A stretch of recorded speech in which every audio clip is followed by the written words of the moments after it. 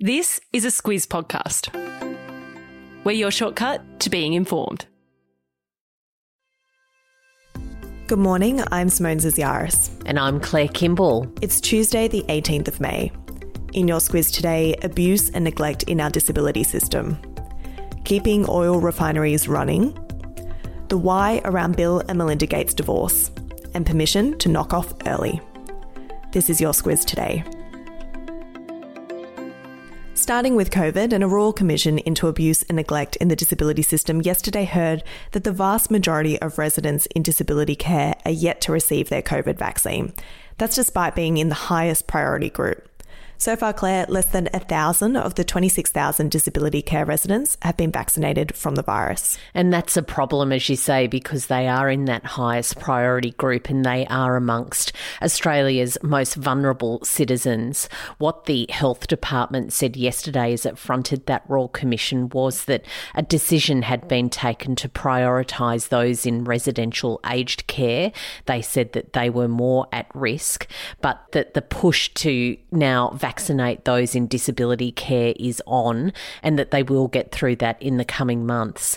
Of course, lots of criticism came not just to the Federal Health Department, but also to the Minister, Greg Hunt, on that yesterday. As for the rest of the rollout, it's picking up some pace. More than 3 million vaccine doses have been administered, including 1 million doses in the last 17 days. That's a real improvement. It took 47 days to administer the first 1 million doses after a very bumpy start, which we've talked about a bit in this podcast. Greg Hunt encouraged eligible people to book their appointments. He said that it's important to protect not just yourself, but also the community.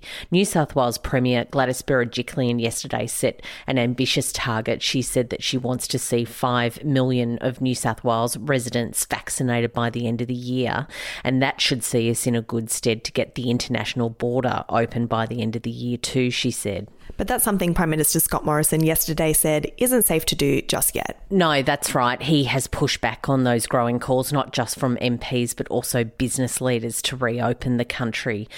This, of course, is in sharp focus because there was an assumption in the budget last week that revealed that the government doesn't expect that border to open until mid next year.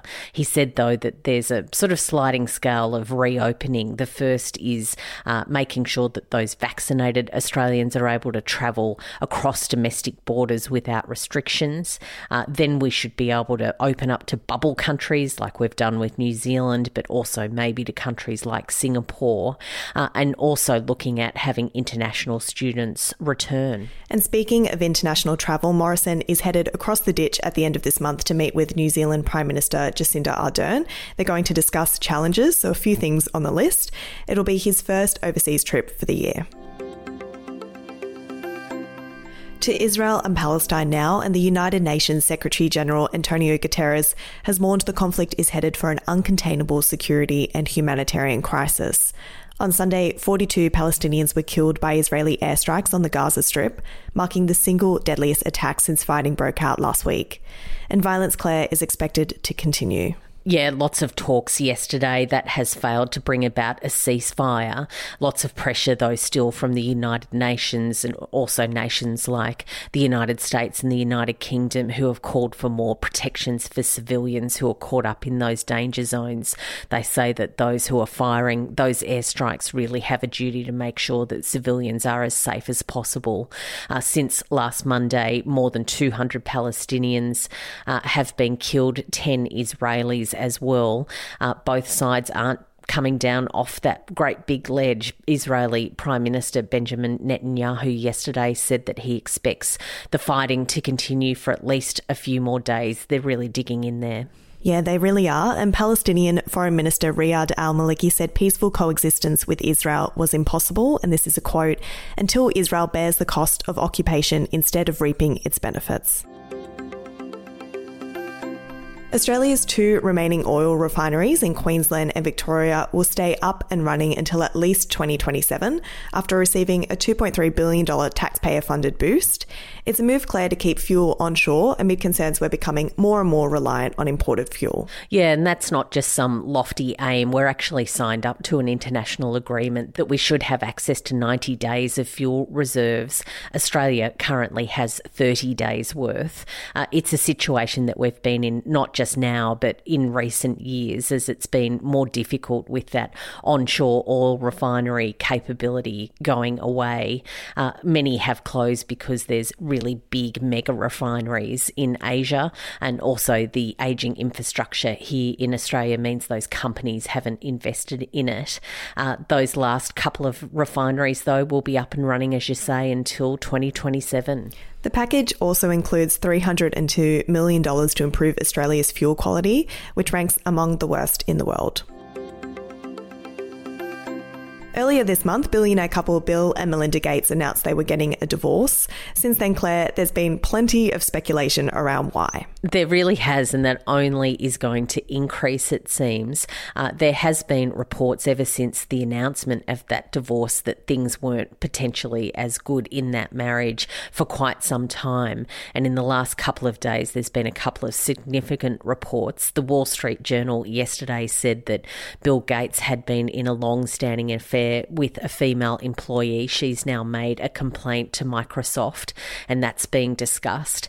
That apparently saw Bill Gates leave the Microsoft board last year, so there's that. Also, the New York Times has claimed that Bill Gates had developed a reputation for questionable conduct in work-related settings that included approaching women for dates. So, yeah, a lot going on there, and as I said, we'll probably hear a bit more as that divorce proceeds. Yeah, lots of talk on this one.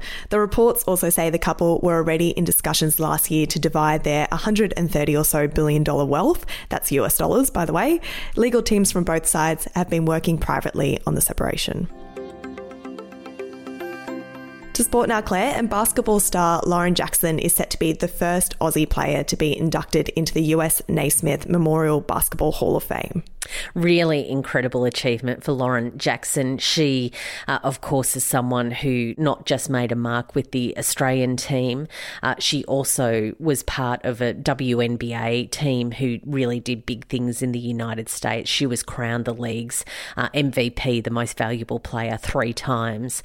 Jackson yesterday said that she was really, really honoured. She's just a country girl who did really great things, but also said that she was very thankful to those who paved the way before her. That included her parents, who were among the first to represent Australia in basketball. Some good sporting genes in the family there. Jackson will be inducted in early September, and she joins legendary coach Lindsay Gaze as the second Aussie to make the cut. Now, Claire, I don't want you to read into this too much, but there's new research by the World Health Organization which has found working long hours is a serious health hazard and could lead to a high risk of stroke and heart disease. Yeah, and here I was thinking I was making a really luxurious and great lifestyle choice by working all of these hours, but no, it turns out that it's not so good for you. Drawing on data from 194 countries, the World Health Organization study is considered a bit of a landmark. It says that those people living in Southeast Asia and the Western Pacific region, so that includes Australia, are some of the most worst affected. It looks like people working more than 55 hours a week really do have more chance of those couple of grim outcomes than those working 35 to 40 hours a week. A suggestion from the World Health Organization, that is that capping hours will be beneficial for employers since that has been shown to increase productivity. So some food for thought there. Yeah, just don't get any ideas, Simone. Squiz the day, and this one really makes me feel old, Claire. It's the anniversary of the debut of Shrek the movie that came out in 2001. Can you believe it? Oh, wow. Shrek's been part of our life for that long. Isn't that amazing? For me, if you need something completely random, it's National Marshmallow Day. I think that's in the US, but let's embrace it. Surely marshmallows could be part of your day. Absolutely. Why not? That's all from us today. Thanks for listening in. We'll be back again tomorrow.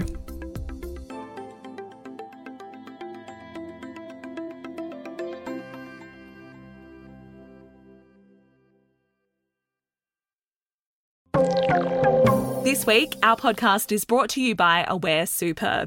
As one of Australia's largest profit-for-member super funds, they have a range of helpful tools, like their My Retirement Planner, which allows you to see how much you'll need for retirement and provides an easy-to-understand plan of how to get there. And better still, it's free for all.